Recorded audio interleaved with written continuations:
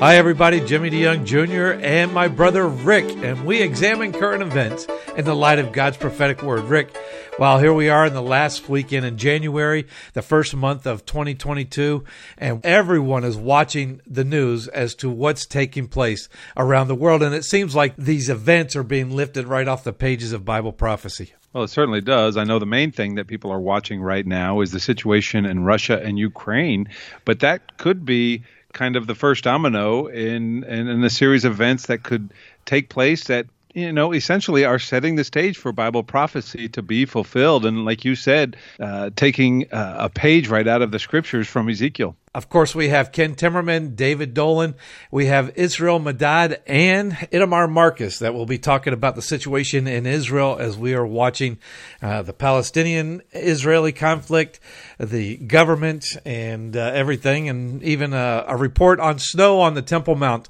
in the city of Jerusalem. So let's get started with our first broadcast partner, Ken Timmerman. Well, I've got with me on the line Ken Timmerman. He's our expert in geopolitical affairs. Ken, there's a lot to get to, so let's go ahead and get started. The first story that we would like to talk about is, of course, the Russia and the Ukraine situation. That is something that has dominated the news, and I'd love to get an update on that situation, but I'd also like to talk to you, if at all possible. I've seen a lot of stories in the news this week talking about Russia and Ukraine and China and Taiwan and how those two stories may come together in the future. And you've been talking about that for weeks now. So can you give us an update? Well, yes, we have been talking about this quite a bit, Rick, and for a very good reason. The key thing for everybody to remember is this.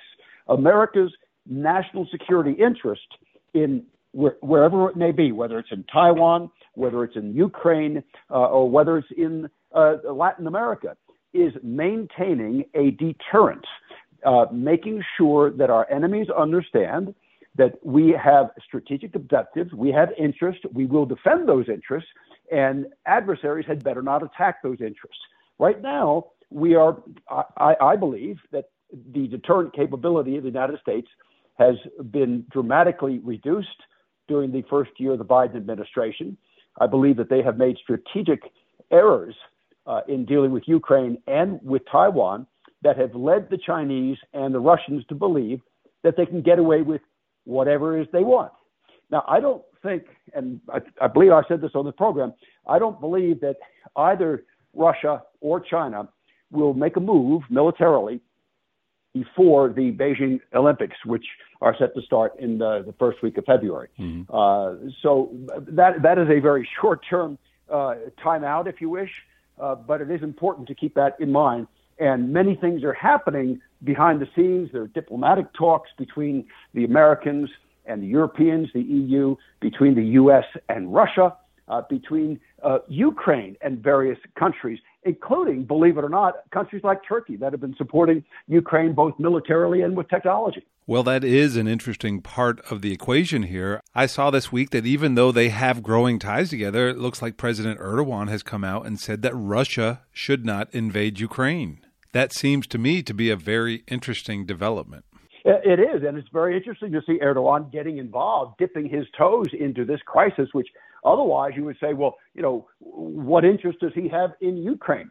Well, his interests are several-fold.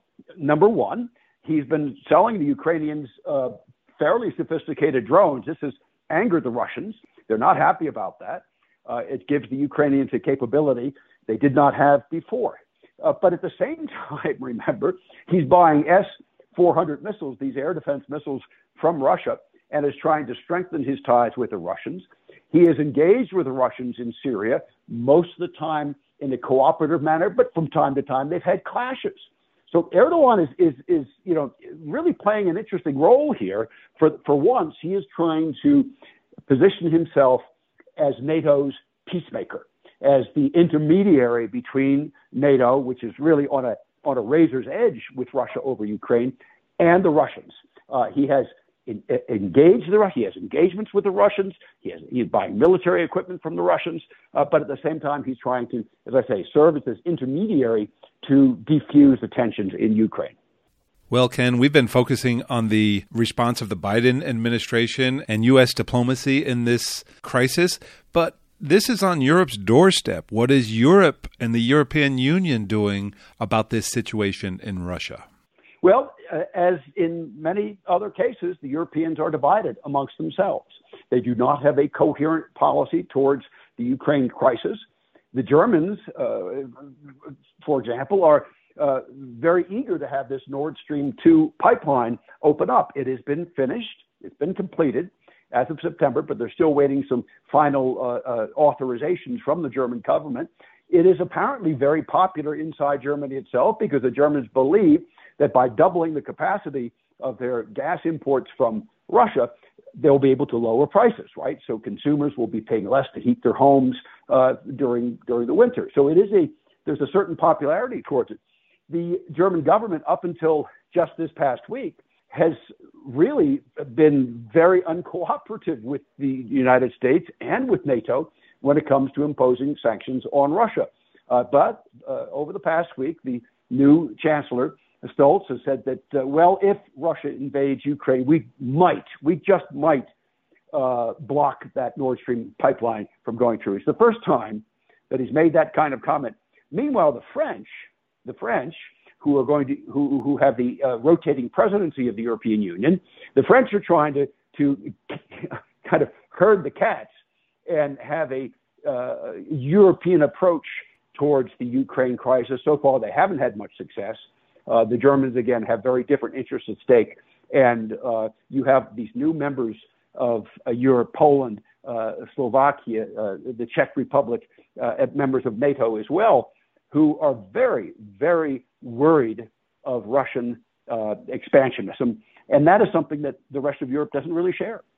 Ken, I'd like to ask you one more question on this Russia-Ukraine situation. And this one is more of a hypothetical. And let's say you were advising the Biden administration on what to do with Russia and Ukraine, and they probably wouldn't ask you because you're not exactly their cup of tea. But if you were advising them, what would be the case that you would make for American military intervention in Russia should they invade Ukraine?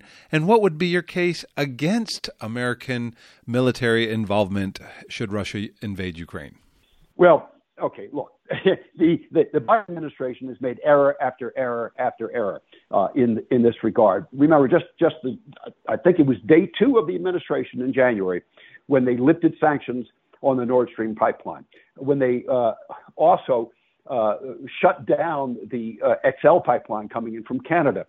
Just this past week, and I wrote this in the New York Post, they have intervened to block a pipeline bringing gas from Israel to Greece. Why is that important? Because it would give Europeans non-Russian sources of gas. So the Biden administration has been more influenced by the ecological radicals, the so-called environmentalists who are crying climate change and the end of the like AOC, the end of the world is upon us in 5 years or 6 years or 10 years.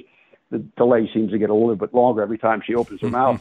But they have been taken over by these environmental wackos who want to shut down the oil and gas business in the United States and with our Western allies. So what has that done? That has reinforced Russia. Those policies, from the beginning of the Biden administration, have emboldened Russia, have empowered Russia, have enriched Russia. Oil is now at $86 a barrel. The Russians are making out like gangbusters, and so are the Iranians. And this is a direct result of the Biden policies. Now, if they wanted to turn things around, they could change those policies, go back to the Trump policies of promoting U.S. oil and gas, and we were energy independent at that point. We can be energy independent once again very quickly if they change course. They're not going to do that, but that would be my advice. Well, Ken, that brings us to my final question, and we're going to move away from Russia and the situation there in Ukraine, and I'd like to get your thoughts on this situation in Afghanistan. It's been a few months since they've been out of the news, but the Taliban is in Europe now, and they're basically their first talks since the takeover there in Afghanistan. Could you give us an update on what these talks are about and what the Taliban is looking for? Well, here's the thing that the Taliban wants more than anything else. They want the Europeans and the United States to release something like $10 billion in assets from the Afghan central government that are being held in the Federal Reserve Bank in New York and by the European Central Bank. That is an active case. So they sent one of their top diplomats to meet with the Europeans in Oslo, Norway this past week to talk about releasing those assets. And they're making the claim, of course, 1 million children are going to die of starvation if they don't have that money, which they claim is theirs. And the Western powers, as in these talks, are responding by saying, well, look, we would like to have some guarantees that you're not going to, again, enslave women, as you did the previous time when you were in power. And so right now, I would say that's at a standstill. In the United States, there is a court case involving these $7 billion of Afghan assets that is in process right now in New York. The U.S. government is supposed to give its response on what it would like to happen with those assets in the coming days. There may be some arrangement made, for example, to release some of the money for humanitarian purposes, but not to release it to the Taliban government, but perhaps to non-governmental organizations. Well, we'll have to continue to keep tabs on the Taliban and what's taking place there in Europe and what's taking place there in Afghanistan.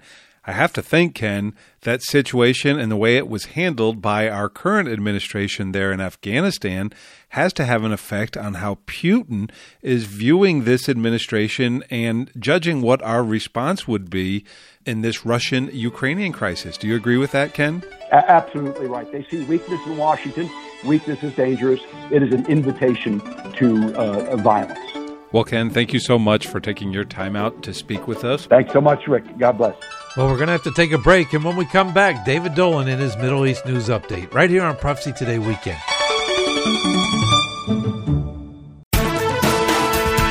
I'm Ruth Kramer with Mission Network News. Tensions remain high in Ukraine, where Western powers fear a Russian invasion. But Eric Monk with Slavic Gospel Association says it's important to remember that Russia and Ukraine have been at war for years. People in eastern Ukraine still suffer from artillery fire and infrastructure damage. An invasion would likely move through this region first. But Monk says faithful churches in the war zone continue to show the love of Jesus. Pray for peace in Ukraine. And thousands of refugees have fled Afghanistan since the Taliban takeover. Greg Kelly with World Mission recently visited one of the camps in Pakistan. 35 people there died in the past 2 months from hunger and cold. But what they fled from was even worse. Many families at the camp lost someone to attacks by the Taliban. Kelly says the global church has an opportunity to help. Come alongside World Mission as they provide supplies in Jesus' name. You're listening to Mission Network News, a service of One Way Ministries. I'm Ruth Kramer. Just how close are we to the rapture of the church? Do events taking place in the Middle East and around the world have prophetic significance? In his latest book, Sound the Trumpets, Jimmy DeYoung examines these questions and explains just how near the rapture of the church could possibly be. By comparing 4 trends from prophetic scripture to current events taking place in the world today, Jimmy shows that the stage is set.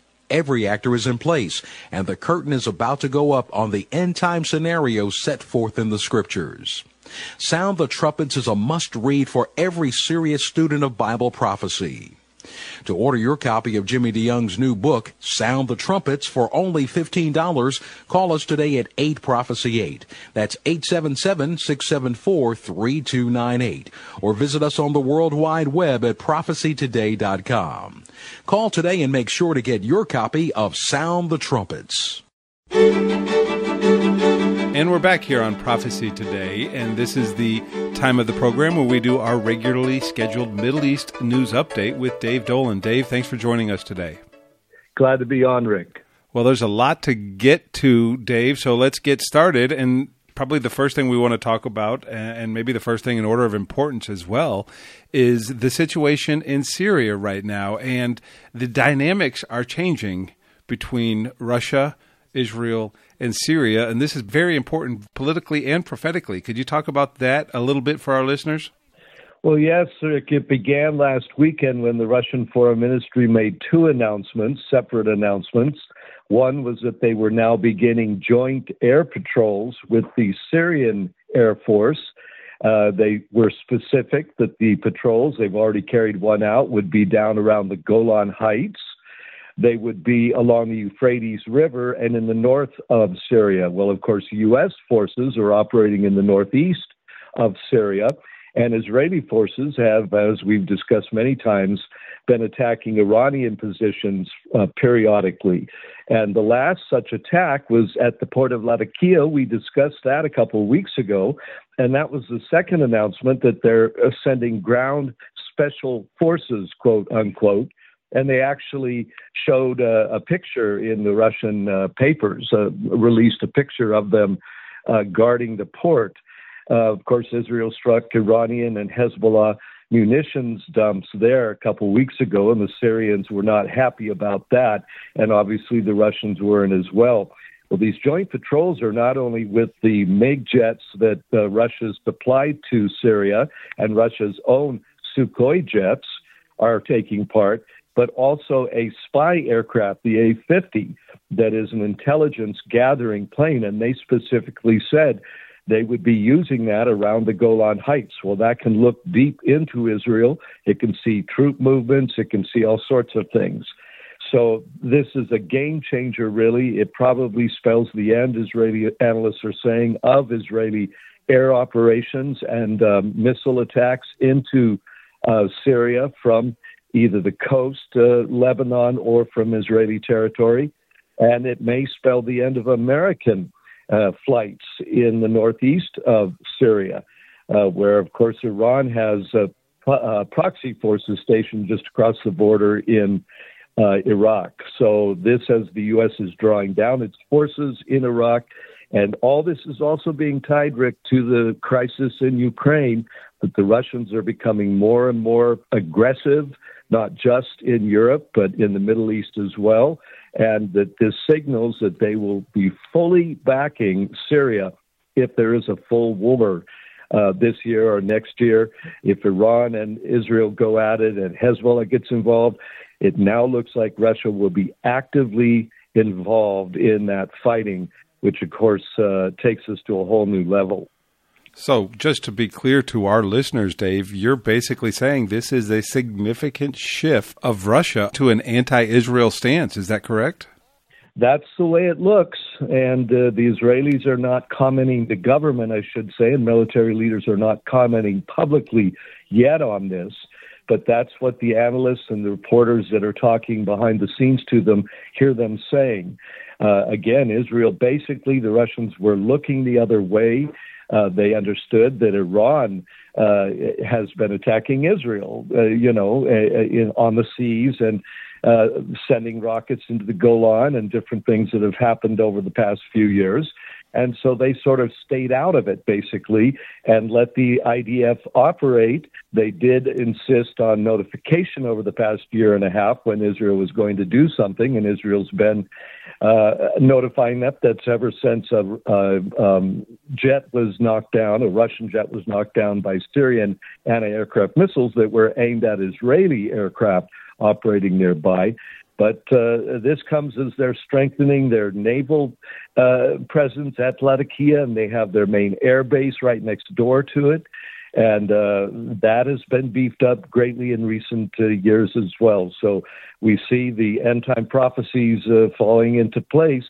We know that Russia will one day lead an invasion into Israel, aligned with Iran, with Ethiopia, with Libya, and a few others are noted there. So just another move in that direction, this seems. And certainly the stage is being set, and we talk about that often here, but this is a concrete example of that.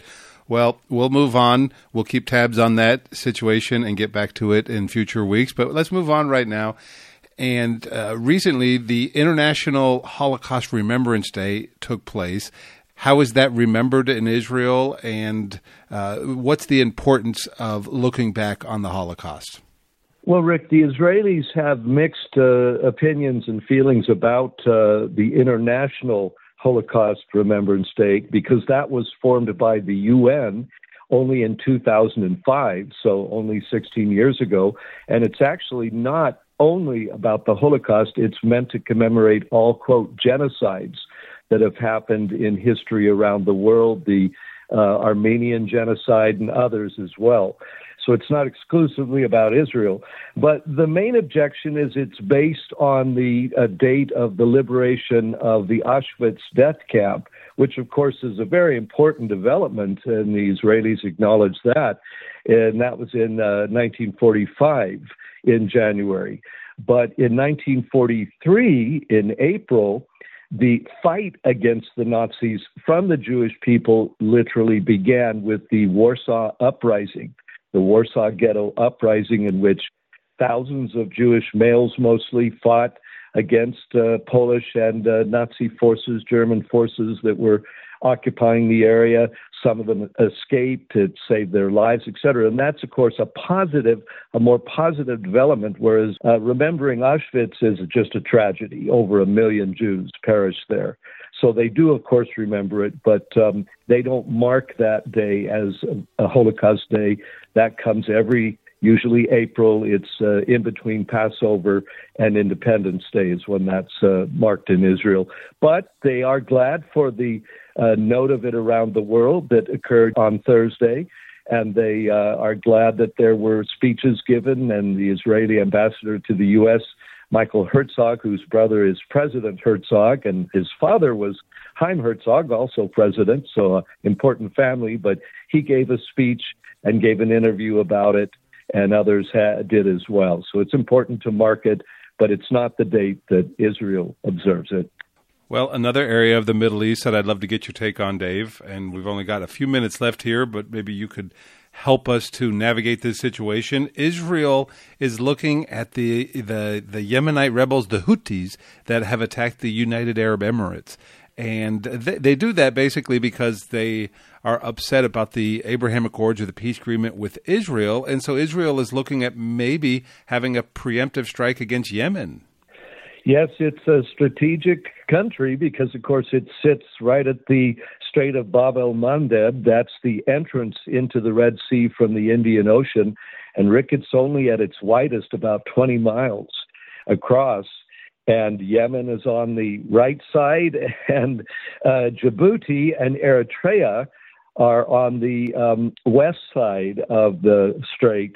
And Eritrea is the scene of a war right now, a rebellion that's been going on for decades, really, but it's just been revived in the last year. And who's helping the Eritrean rebels? Iran. It's been sending them weapons. And Yemen captured a UAE ship there a few weeks ago and seized it. They could easily attack Israeli boats. Israel's only water route to the through the Red Sea into Iran is through that strait and right past Yemen. So the Port of Eilat is also within range now of these unmanned vehicles that the Houthis sent up to the UAE. They sent another one on Monday that American Patriot anti-aircraft forces shot down, but a week before that, as we discussed last week, they hit an oil facility and some other targets in the UAE, and it's about the same distance to those targets from Yemen as the Port of Eilat in southern Israel is. So Yemen is becoming a real military threat. Plus, they made a statement after the seizure of that UAE boat that they considered any friend of Israel to be an enemy of theirs and that they would step up their anti-Israel actions in the area. They basically said that out loud. So the Israelis are very, very concerned about that. It just adds another serious front, as it were, to this Iranian war, basically, the shadow war we're calling it, but it's probably going to develop into a full war. And Rick, that's the other thing that there's concern about. If Ukraine is invaded by Russia, that may be the time that Iran attacks Israel, using the world's attention being elsewhere and U.S. and NATO forces being focused elsewhere, using that window of opportunity. So there's a lot of nerves right now in Jerusalem. Well, David, so much happening in the world today, and so much of it foretold of in Bible prophecy, and we see all these things coming into place. We thank you for keeping your eye on this situation, and we thank you for bringing your insight to our listeners here on Prophecy Today. Well, it's a blessing to be able to do it, Rick. God bless. We're going to take a break right now, but when we come back, we'll have more. Stay tuned with us right here on Prophecy Today Radio.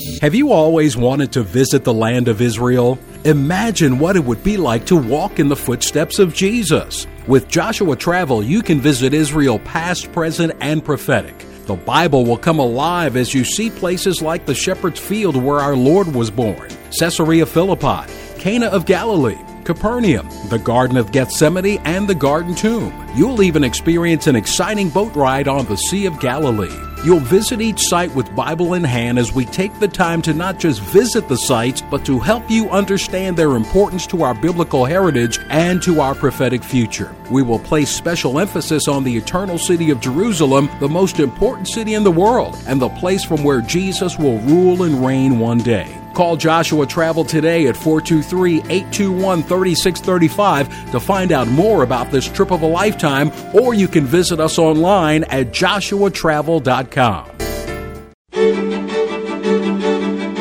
Welcome back to Prophecy Today. I'm Jimmy DeYoung Jr., and along with Rick, we're looking at current events in the light of God's prophetic word. And specifically today, we're going to focus in the next half hour with Winky Medad, Yisrael Medad, who lives in Shiloh, and Itamar Marcus, who lives in Kiryat Arba, which is outside of Hebron.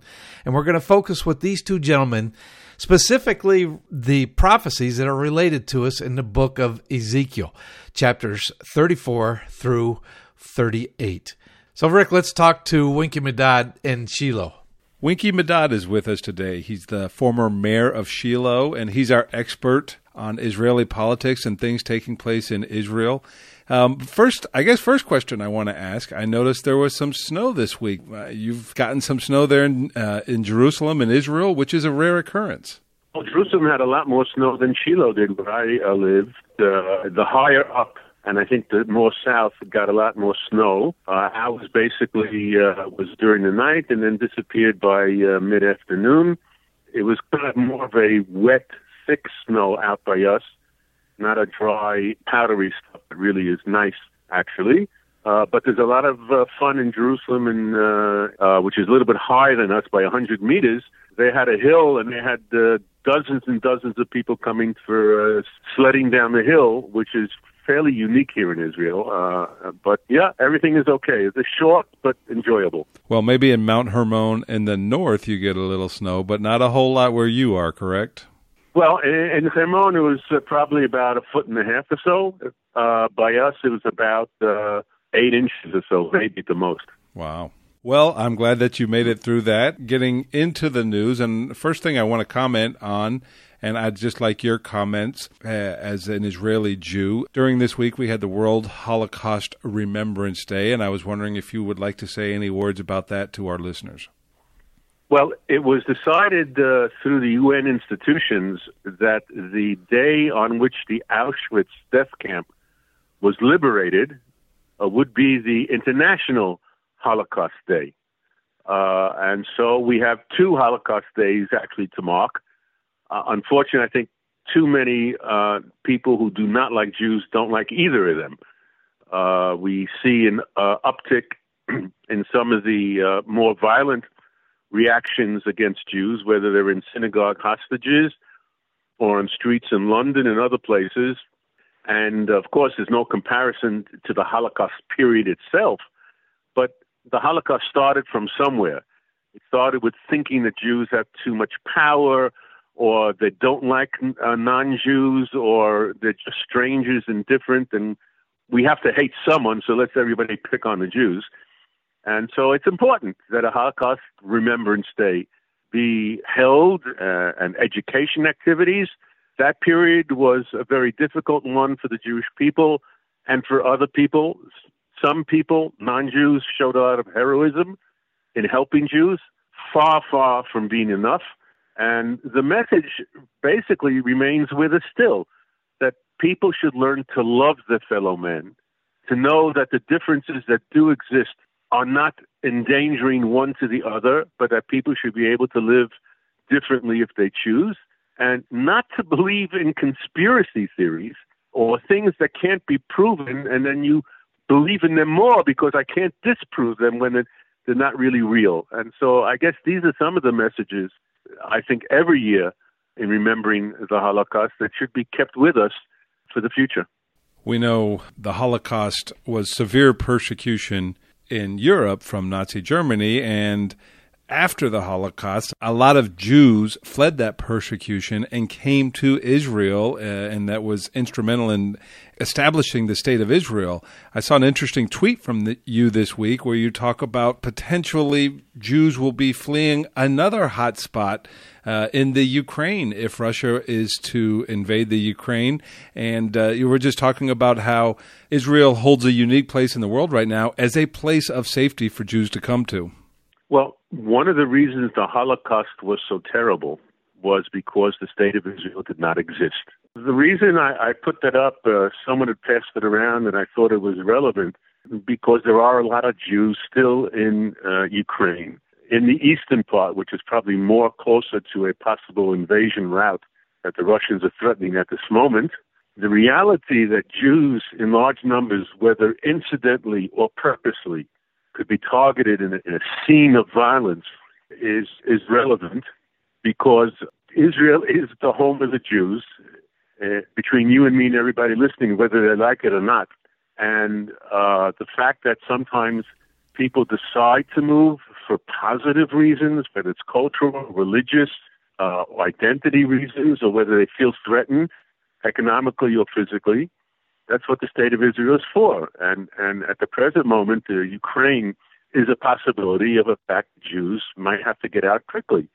And the idea that Israel is here for the Jews should be strengthened among all Jewish diasporic communities. And I hope that we don't have to receive them at a moment's notice in an emergency, but rather as a process of an ingathering of the exiles as prophesied in the Bible.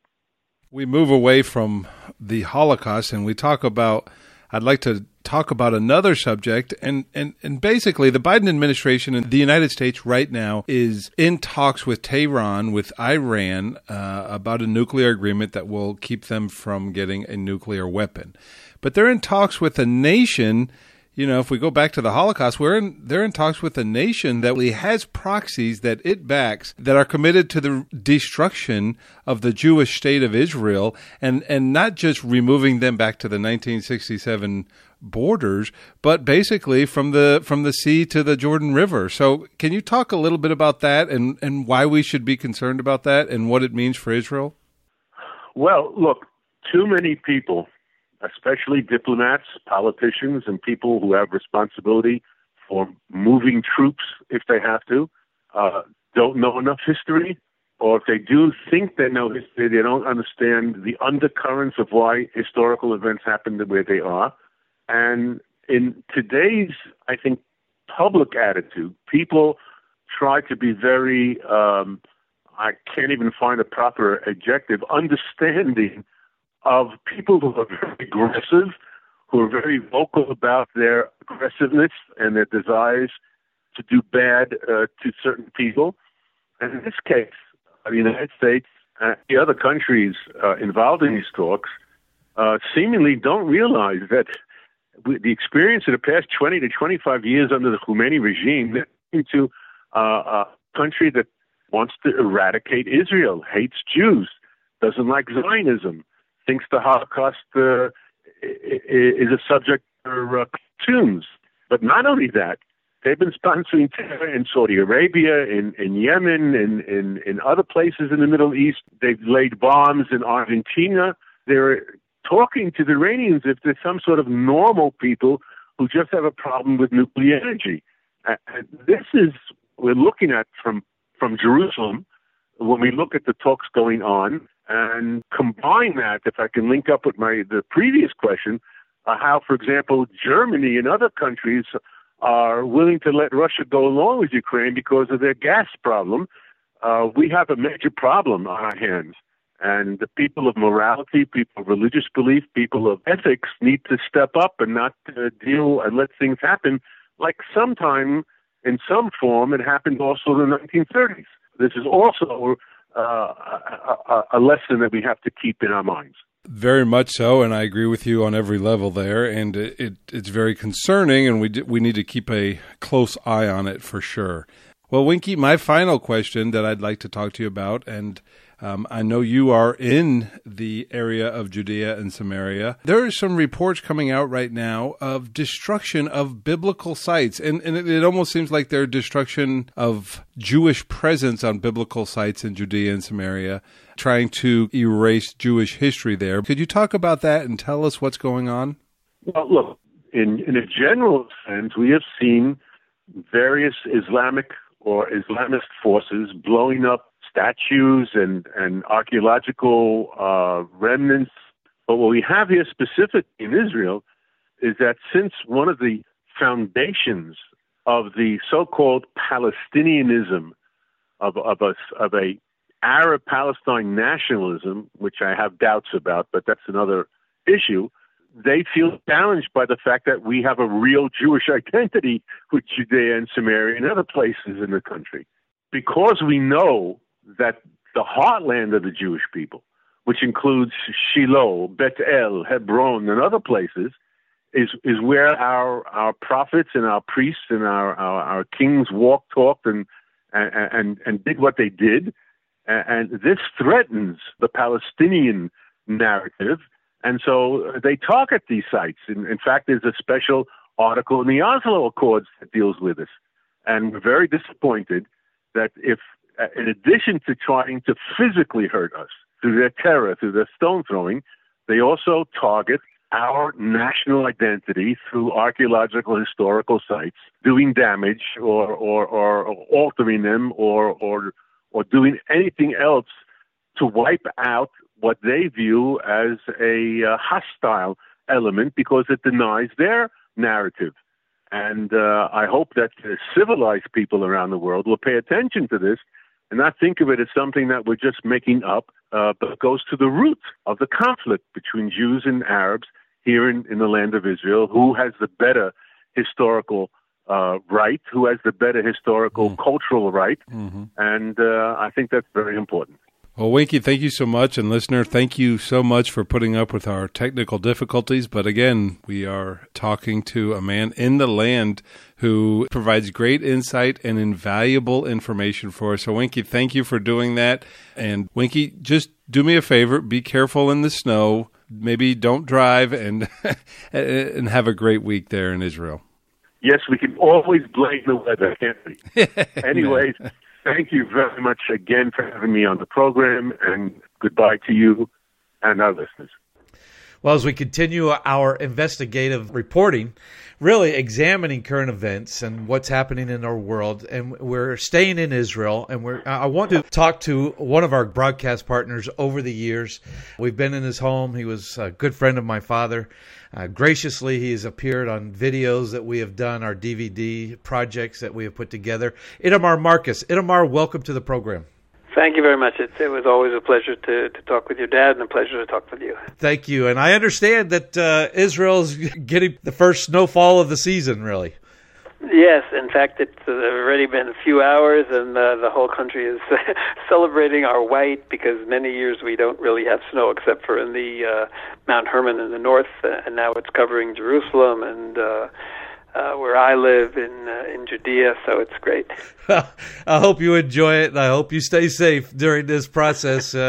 So, staying on our topic of this weekend's program, I know that you, as an organization, and your website, palwatch.org, and I encourage all of our listeners to go to that website to follow up what Itamar Marcus and his team are doing as they are really watching and hearing truthfully what's coming out and reporting truthfully about what's coming out of the Palestinian Authority or the Palestinian organizations, wherever they might be.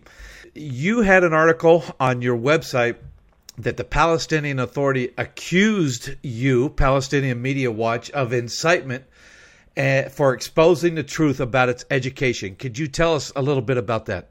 Yes, we did a report on a Fatah. Fatah is the political party of the mainstream, of the so-called moderates of Mahmoud Abbas. And they have a youth group, and the youth group has a magazine, and we discovered this a few months back, and we went back and studied the last 7 years of this magazine, and we found the most horrific hate promotion in this magazine. It literally creates a world and a history that never exists. It turns the Palestinians into a 5,000-year-old people. Of course, they're really just somehow it was created, by Yasser Arafat, really, sometime last century. The Jewish people, they say, never had a history in the land. They said it's all fake. They never were here, not their grandfather, not their ancestors, no one. We have therefore no right to exist as a state, and therefore they have a right to fight us and kill us. Literally, it's and we exposed this. We did a full report. I presented it in Norwegian Parliament. I'll be presenting it in Congress as soon as the COVID slows down a bit. I'll be traveling from Israel to Congress and other countries.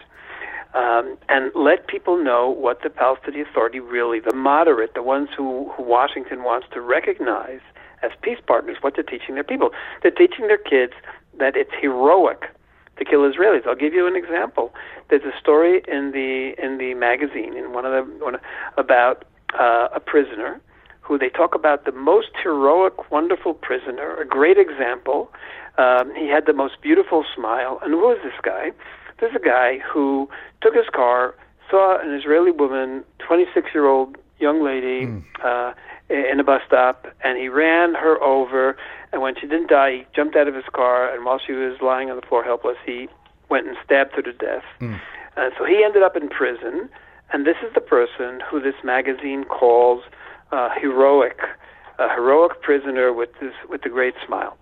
Now, we reported this, and then, of course, the Israeli press reported on it, and they went and saw the articles in the Israeli press, and they said it's all incitement against them. Now, they didn't say it was inaccurate. They didn't say the translations were wrong. They didn't say anything. In fact, they quoted a lot of the things that I said in the report. And that's the irony here. Our exposing the truth about the Palestinian Authority, their hatred and their terror promotion, and they're calling for their people to kill Israelis. When we expose this, they say we're inciting against them, even though every single word of it is just quoting their precise hate promotion. Why is this so prominent in their thinking? Because that's what they're all about. The Fatah, the Palestinian Authority, never, ever told their people that they're going to live beside Israel. They've been telling them all along that they're going to get Israel weaker, they're going to get Israel smaller, they're going to force us to get smaller in size with international pressure, including the United States that wants us to go back to borders that are indefensible, and then Israel will be destroyed. That is the Palestinian Authority goal. That is the Fatah goal. I'll give you an example. There's a person named Abbas Zaki, who's a senior Palestinian Authority Fatah leader. He was interviewed in Al Jazeera, and he said, our goal is a greater Palestine, meaning erasing Israel. He said, that's our goal, that's the president's goal, he said, president meaning Mahmoud Abbas, the head of the PA. And then he said, but we tell the world we want to get them to the 67 borders because everyone knows Israel can't survive those borders. And he says, you can say it to yourself, you can't say it to the world. But of course we were listening and we reported on this, but that's their worldview. Get Israel weak enough till eventually they'll be able to destroy us. So we have to expose this, we have to fight against this, we have to make the United States and the European countries who support the Palestinian Authority recognize that if they want to destroy Israel, go ahead, support the Palestinian Authority. If they really want Israel to survive, then they have to have a completely different policy. Lately in the news, on the Times of Israel, the Jerusalem Post, there are many people expounding upon the settler versus the Palestinian violence. What do you see in this conflict between the settlers versus the Palestinians? So what we're seeing here is something very completely distorted view of what's going on. What you have, the violence coming from the Palestinian side are knives, Molotov cocktails, shootings, murders of Israelis, and every month you have hundreds of cars that are hit by stones. Sometimes they're fatal, sometimes they're just serious injuries. Because when you're driving at 50 miles an hour or 60 miles an hour and you get hit by a stone in the window, it could kill you. And there have been many people who have been killed by these things. This is what Israelis face daily all through Judea and Samaria, what the world calls the West Bank. And some people got fed up. And they shouldn't have. And we're talking about a couple of, probably a couple of dozen or dozens of youth who said, if the police aren't going to protect us, then we're going to take revenge. And they called this movement literally revenge movement. It's not to get. It's just, if you're going to do this to us, then we're going to go back and we're going to throw stones at you also. That's all. So they shouldn't be doing it. It's outrageous. And that's why the Israeli press makes so much noise over it, because in the past, Israelis just depended on the army, just depended on police. But it's getting so terrible out there with so much Palestinian violence that some kids are taking things in their own hand, and they shouldn't, and we have to condemn it. But I understand their frustration, and to make it seem like it's coming out of a vacuum is really a distortion of history. It would be as if there was a bank robbery, and they were shooting, and all of a sudden a policeman comes and starts shooting at the shooters, and all they do is film him shooting the shooter. That's what's going on here. Now, they shouldn't be doing it, but like I say, it didn't start in a vacuum. It's been years. Do you know how many years we're talking about essentially since the beginning of the Palestinian Authority. Since it was established, we have been suffering on the roads from hundreds of thousands of stone throws, since then, and Molotov cocktails. And everybody said, okay, wait for the army, wait for the police. And the fact that finally people started, saying, enough, I think it's actually an indication of how much patience the Israeli populace has and the Israeli population has. Again, it's not justified, but I understand where it's coming from. Yes, and this conflict really began, you could go back as far as 1948, the War of Independence, but really 1967 with the reunification of the city of Jerusalem in the hands of the Jewish people, rightfully, and then making it their capital. We've seen this conflict going on, and I know that you face this all the time when you're driving out. Do you see this as a problematic problem of the Israeli government right now?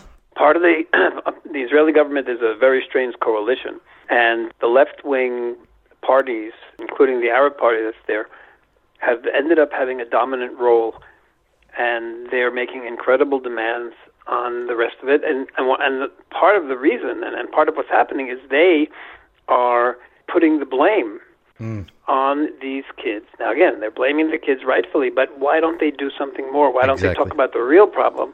But because the government is so left-wing right now, and really many of them many of the people who are part of the government, they would like to destroy the Jewish populations of Judea and Samaria. The Arab parties, the Meretz parties, they would like it to turn into a Palestinian state, which of course would be lethal for Israel, and that's why I hope it will never happen. But that's what they want, and they say this openly. So, of course, they're going to be against anyone who's defending themselves. Yeah, the Israeli government definitely is tiptoeing around this issue right now. Well, you put an article on your website. Obviously, it rung a bell with me and our listeners as I put it on our website for one of the top 10 stories for people to go and read. But I just want your take on it. The title of the article was Palestinians Reinvent Jesus in Their Own Image as a Terrorist. Tell me a little bit more about how you found this out and what your thoughts are on this. The Palestinian Authority, like the Palestinian people who were, like I say, created last century by Yasser Arafat really as a terrorist organization. And after years of terror, they started to recognize or identify as Palestinians. The leadership wanted to give them a history. They wanted to give them roots in the land. So what they did is they said that the Jewish people had no roots in the land. There never was a Jewish history. There never was a temple. I mean, there never was a Jewish, coin with Hebrew writing. There have been thousands of coins with Hebrew writing. There's an Arch of Titus, which shows the Roman soldiers carrying away the candelabra from the temple. But yet the Palestinians lie to their people. They say there never was a Jewish people in the land, but there was a 5,000-year-old Palestinian people. And to give them even more prestige, they come and they say that since there were no Jews, and Jesus was a Judean, he was a Jew, once there were no Jews here, they say, well, why don't we turn Jesus into a Palestinian? And that's what they did. They created him in their own image. Now, in their image, the greatest people, the greatest Palestinians are terrorists. They're the ones who are in jail. They're the ones who get the highest salaries because they're in jail for murdering. If they're in jail for murder and they're in jail for a long time, they'll be getting 4 times the average Palestinian salary. This is what the Palestinians do. They turn the murderers, the terrorists, into their heroes. And they call them, the ones who die fighting Israelis, they call shaheeds. Shaheed's a martyr, but it's much more than just a martyr. A shaheed is in paradise, married to 72 virgins, and he brings blessings to 100 members of his family. I mean, it's this whole crazy business about the shaheed. And they said that Jesus is a shaheed, which means they're saying that Jesus is in paradise with 72. I mean, it's just it's insulting to Christians. It's insulting to Christianity. And then they also said that he's a fidai. A fidai is a self-sacrificing fighter. Well, that's the term that the Palestinians use for terrorists and terrorist murderers. So, but when I wrote in the article that they're creating him in their image, they don't think they're insulting him by turning him into a terrorist. Because for them, that's the ideal. That's the ideal. Someone who goes and he kills Israelis, kills Jews, is a terrorist. So that's why they say Jesus was a fidei. Now, of course, it's ridiculous, but what are they trying to do? They're trying to give themselves roots in the ground. So they take one of the most famous people of history and one of the most renowned people of history, and they turn him into a Palestinian, tell their people he is our... we're descendants of Jesus. He was a Palestinian. He was the first Palestinian martyr, the first Palestinian freedom fighter. It's just, it's a joke, and yet the Palestinian population is growing up with these lies. It's literally a recreation of history. Yes, it is a recreation. It's misinformation, and if you really go back, we trace from the Palestinians of today, the descendants. They are the descendants of the Edomites. Well, and that goes all the way back to Esau, Jacob and Esau, the twins of Isaac.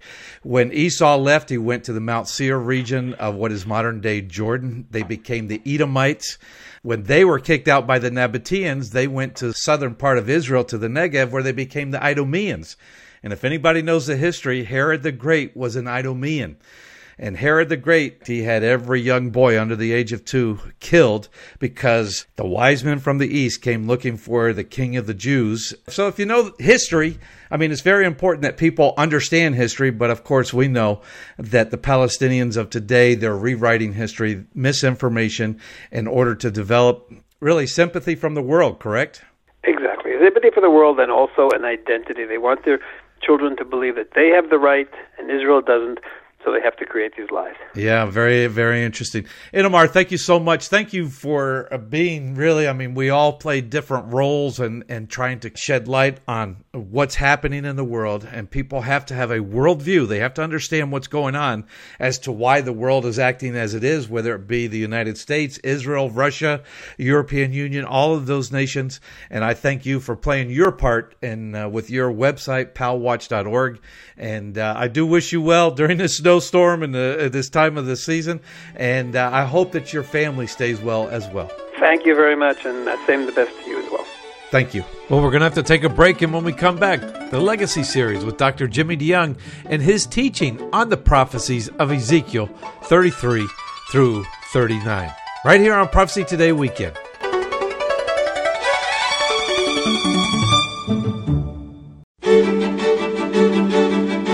Welcome back to Prophecy Today. I'm Jimmy DeYoung Jr. along with my brother Rick. We are examining current events in the light of God's prophetic word. And really, Rick, when you look at it, there's so much information in the scriptures that really do help us to understand the times in which we're living. Wouldn't it be great if we had a website where people could go, where they could find out this information? Well, we actually do, Jimmy. Now that you mention it, we do have prophecytoday.com. If you go there, you'll be able to listen to the program. You'll be able to interact with us. You could send us questions. You can subscribe to our newsletters. You could look at our materials. But yeah, we would love for you to engage with us by going to our website. And we also have our daily devotions that people can read there. I think that's very important in our world in which we're living and understanding why the world is acting as it is.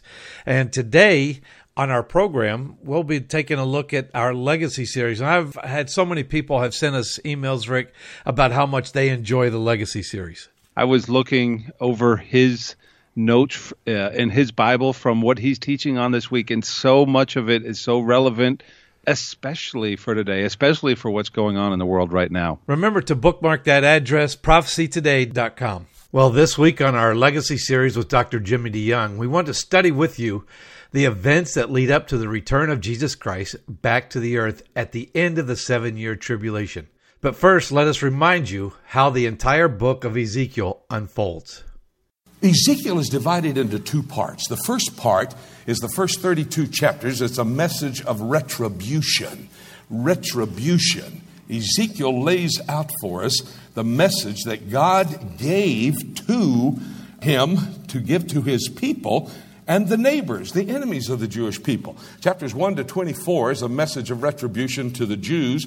And then chapters 25 to 32 is a message of retribution to the neighbors of the Jewish people. Chapter 33 then begins another series of messages. This would be the messages of restoration. He's going to restore the kingdom people, the Jewish people, and he's going to restore their practices, the kingdom practices. Chapter 37 is the deal that helps us to get underway. It's the first prophecy that is of major importance. By the way, look back at chapter 33 just a second. Chapter 33, I want to show you what happened, verse 22.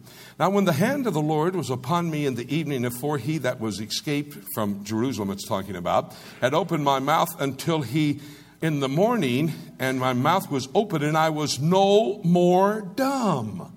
God loosens his tongue and gives him a message of restoration. Chapter 37, it's the valley of dry bones. Look at verse 7.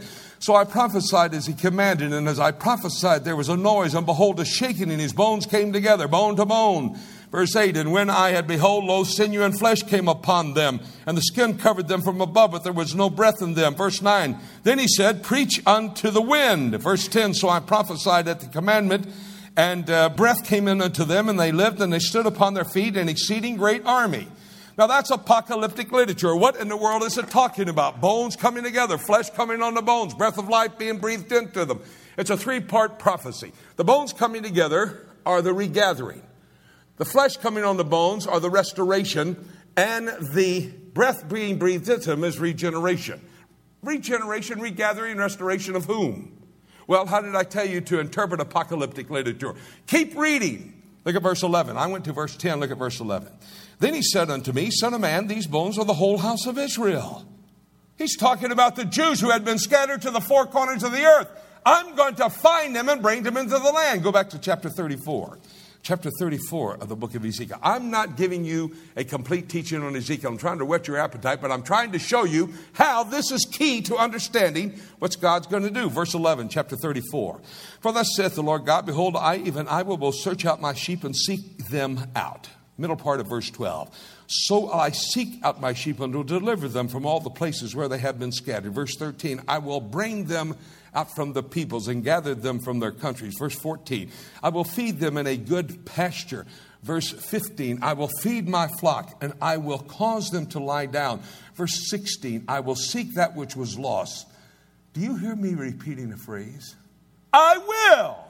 The Lord is telling the Jewish people, I will. If you read from verse 11 all the way to verse 31, you'll see that God says it 18 times. I will find my people where they have been scattered. I will gather them in. I will bring them into their land. I will feed them like a good shepherd feeds his flock. I will. Look, it settles if he says one time. What about if he says it 18 times? You better be paying attention. Go to chapter 36. He talks about the land in chapter 36.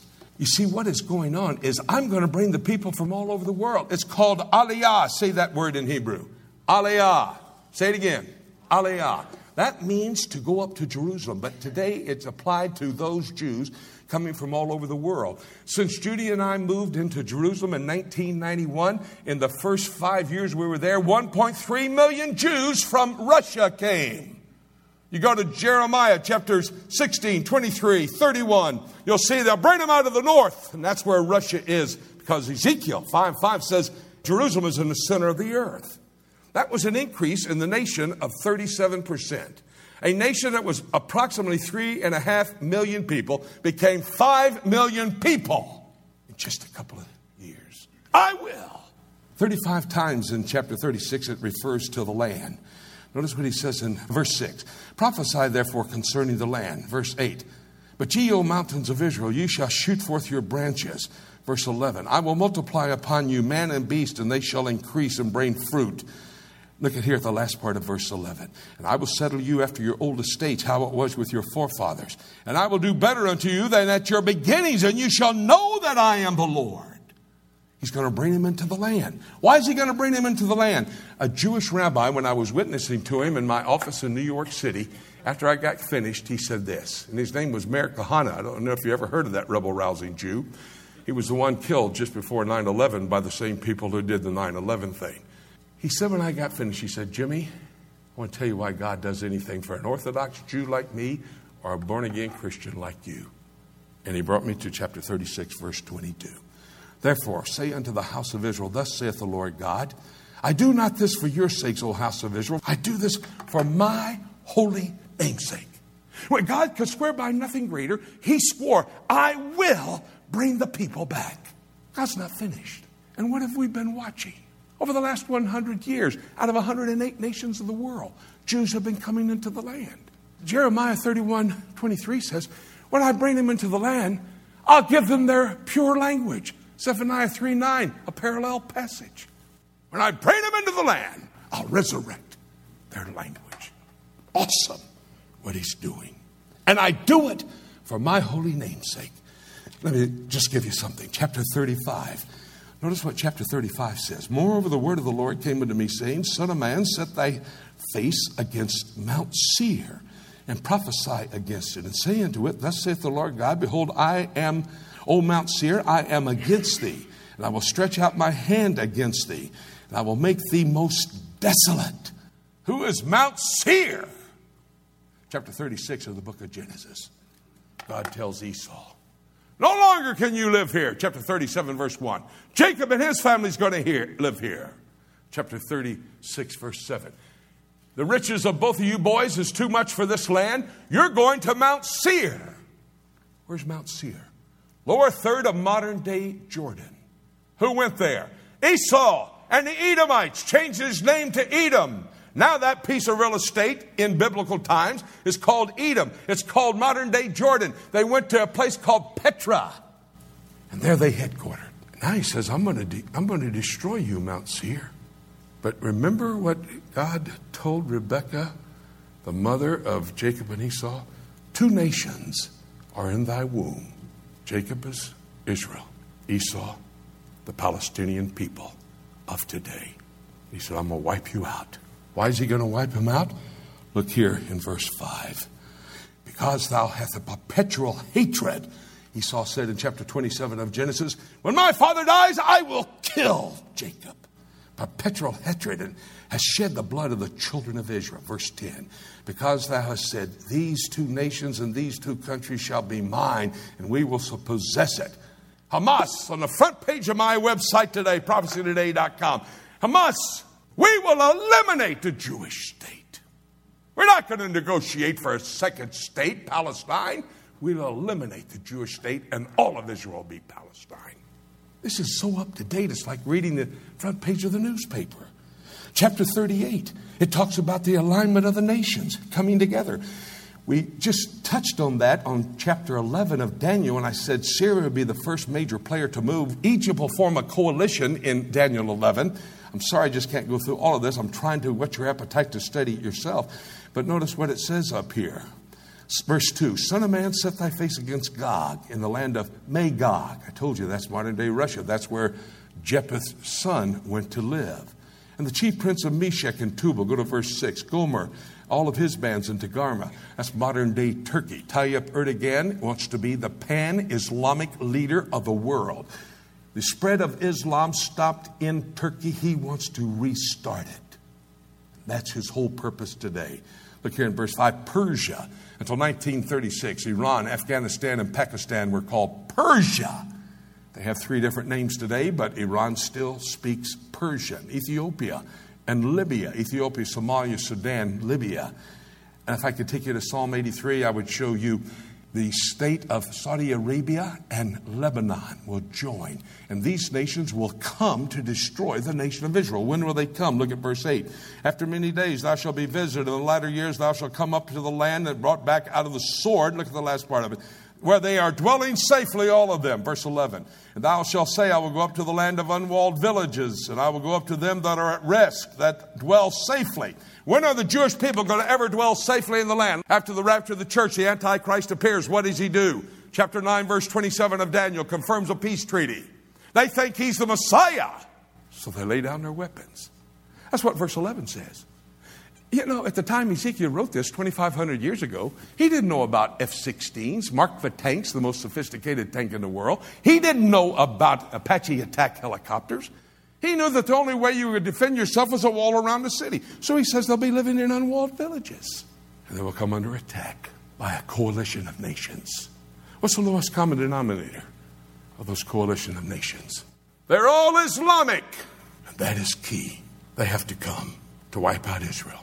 Joel, remember I talked about Garden of Eden? Joel 2 and 3 says, largest army ever formed on the face of the earth will go to the Garden of Eden. They want to set up a caliphate. That's a worldwide kingdom. The Mahdi, the Messiah in Arabic, is about to appear.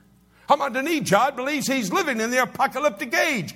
That indeed, if he can bring about a catastrophe, what kind of catastrophe, Mr. Ahmadinejad? We'll send an atomic weapon, a nuclear weapon of mass destruction into Israel. We can hit every target in there. Boy, the stage is set. What's God going to do? Verse 18, he says in chapter 38, it'll come to pass at that time God shall come against the land of Israel. And they're going to come and he's going to destroy him. Look at chapter 39, verse 2. And I will turn thee back and leave but a sixth part of thee. What's he going to do? He's going to wipe out the Islamic world. That's key. Where's the Antichrist during this first 3.5 years of the tribulation period? He's in Rome, Italy. He's building a false church. Islam doesn't coexist with a false church. They're an exclusive religiosity. So Islam has to be wiped out for God's plan to unfold. 9/11 was the beginning of the end. They're the major players still today. Rapture happens. Islam is key. But then they attack Israel. They are signing their death knell. 5 out of every 6. So that the Lord can set up the plan he has unfolding in the end times. Dr. Jimmy DeYoung in his Legacy series. In light of what we've been talking about on today's Prophecy Today weekend program, this fits right in with what is happening in current events. God's plan for the end times, as foretold in Bible prophecy, will be fulfilled. The Lord will bring the Jews into the land of their forefathers. And by the way, the land that the Jewish people have today is only 10% of what he will give them ultimately. When in the land, an alignment of nations will attack the Jewish state, only to be destroyed by the Lord. The Jews are in the land, and the nations of the Middle East are preparing to try to wipe Israel off the map. We don't let current events drive our understanding of Bible prophecy. However, after we study God's end time scenario, we can then look at current events and where we are on God's time clock for the future. Next week, as we continue our study of Ezekiel, we'll take you through the last 8 chapters of the book, which gives us what I believe is the greatest evidence of the soon coming of Jesus Christ back to the earth. We'll study about the coming Jewish temple to be built in Jerusalem. We're going to take a break, and when we come back, we'll take a look at the book.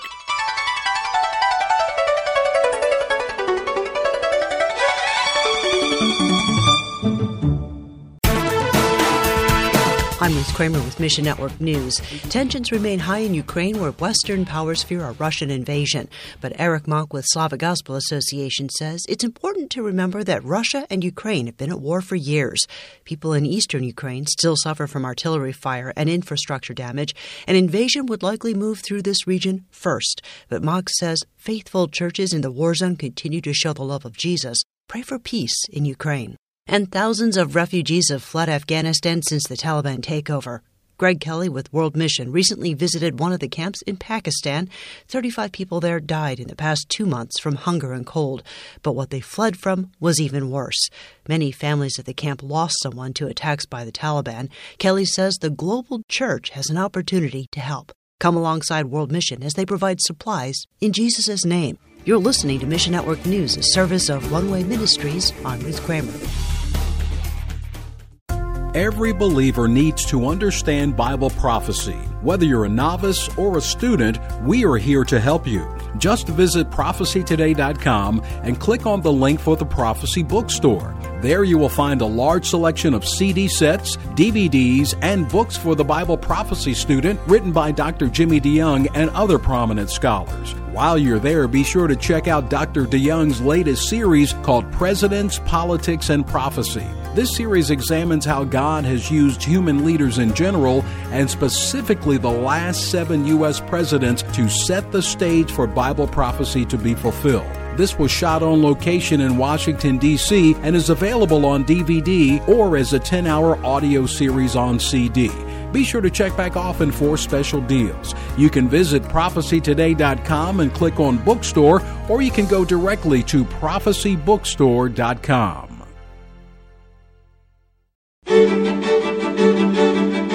Welcome back to Prophecy Today. I'm Jimmy DeYoung Jr., and along with my brother Rick, we examine current events in the light of God's prophetic word. Rick, seems like we had a theme today, and that theme comes right out of the prophet Ezekiel, his book. One of those 3 books, the main 3 prophetic books of the Bible, Daniel, Ezekiel, and Revelation. And as we are looking at current events, it seems like things are coming right off of the pages of the prophet. They do, Jimmy. And talking with Ken Timmerman, it was really interesting. We look at what's taking place in Russia, and it just hasn't happened necessarily overnight. You know, there's with a new administration in the United States and the way the administration handles foreign policy, for better or for worse, it seems to have given Putin kind of the liberty or maybe even the green light to start a process that could essentially be the trigger in the motion that basically sets this biblical scenario that's laid out in Scripture in Ezekiel and gets this whole process started. And that's what looks like what could be taking place in Russia right now. Yes. I know that we are all watching the news. Well, I think most people watch the news. If you do study Bible prophecy, you do study God's word, you understand that Russia and the leader of Russia, now at this very point in time, that would be Vladimir Putin, who would be making a move. You know, and I think back to something that you said there, Rick. You know, world leaders really are, and God is using world leaders to set events in motion. Had Donald Trump still been the president of the United States, and he certainly stood up to Vladimir Putin, Vladimir Putin would feel free to make the moves and to possibly retake a lot of the Baltic states and to go into the Ukraine. And as he is, looks like he's setting up to do, he wouldn't be able to do that. But with our current administration allowing and not really taking a front and center role, it looks like the alignment of nations, really, as you said earlier in the program, the first domino could start to fall, and that being the invasion of Russia into Ukraine. And that was further bolstered by what Dave Dolan said. And he talked about Russia and Syria and how it seems like now Russia is distancing themselves from Israel and aligning with Syria, with Iran, and with these nations. And basically, that's just taken straight out of the Scripture of what's going to take place after the rapture of the church as it's laid out in Ezekiel 38. Yes. When you see these things, and again, I encourage people as we teach and we go to conferences and we teach Bible prophecy, I encourage people just stick with what the Word says.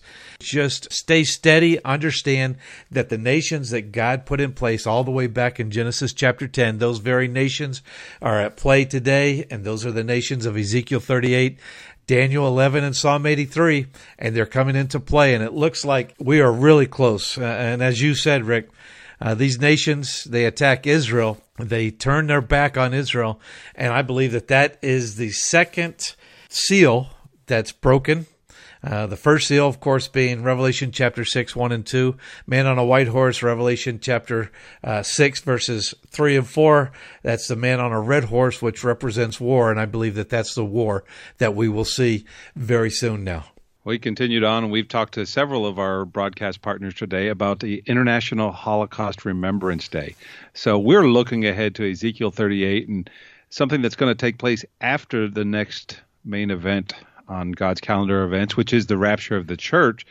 But the Holocaust kind of reminds us or points us backwards to 1948 and another fulfillment of prophecy by the returning of the Jews to the land of Israel. Yes, that's the Valley of the Vision of Dry Bones. That's Ezekiel chapter 37.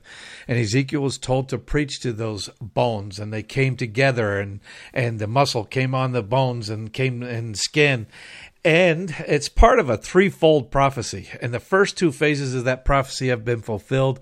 Of course, the third phase where life is breathed into these people, that's the new covenant that Jesus Christ, that God made with the Jewish people, and where he will become their God. And that is still yet to be fulfilled. But we are watching these events as they're taking place and how it really is setting up for Bible prophecy to be fulfilled. And again, we look at all these actors that are in this situation, and we look at the Palestinians, and we talked with Winky Medad a little bit about this, and then, of course, Itamar Marcus of Palestinian Media Watch. And the Palestinians and the Israeli Jewish people, they still both have a role to play in the end times, and there's much spoken of both of these groups in the Bible, isn't there? There sure is. This conflict begins all the way back with the twin sons of Isaac and Jacob and Esau, and continues all the way today. And I reminded Itamar Marcus of that because the Palestinian people were basically a name that was given to the Arabs that lived in the land of Israel after 1948, specifically really after 1967 with the reunification of the city of Jerusalem is when the Palestinian people, that term comes to be with Yasser Arafat. Well, their lineage and their history and their descendants go all the way back to Esau and this conflict that began all the way back in the book of Genesis, the book of beginnings. We're seeing that, and it will be played out that the prophecy of the Edomites and we trace it to the Palestinians of today, they will be wiped out as if they never were. And that's the little book of Obadiah. And that does take place at the end of the tribulation period, Rick. Well, Jimmy, we look at this whole program has been kind of a combination of fulfilled prophecy and prophecy that looks like it's on the verge of being fulfilled. So we take this, and God has put prophecy in the Bible to encourage us. So what should our view of current events and looking at them in the light of Bible prophecy, what should that encourage us to do? Well, it's interesting. Today it just happened to be, as we were following through our series, in our Legacy series, the book of Ezekiel, specifically those chapters from 34 to 39. And these are scriptures that have been given to us, and not only to us, but they were given to the Jewish people. Through history, they were recorded. Jesus referred to them. He gave those to his disciples. And all of that information was there for them, especially Peter and Paul in the early church, to help them, to encourage them to live a pure, productive, holy life in an unholy world. Rick, we are so close to the next event on God's timetable, which is the rapture of the church. And seeing the events that are taking place today, these are setting up events that will take place after the rapture of the church. That really should help us to live in expecting for that rapture to take place today. Well, Jimmy, after you say all that and after we look at what's going on and we look at God's prophetic word, I guess there's nothing left for us to say except let's keep looking up until. Thank you so much for joining us today. This is Jay Johnson inviting you to join us again next week for more of Prophecy Today. Prophecy Today is a listener-supported production of Shofar Communications in Chattanooga, Tennessee.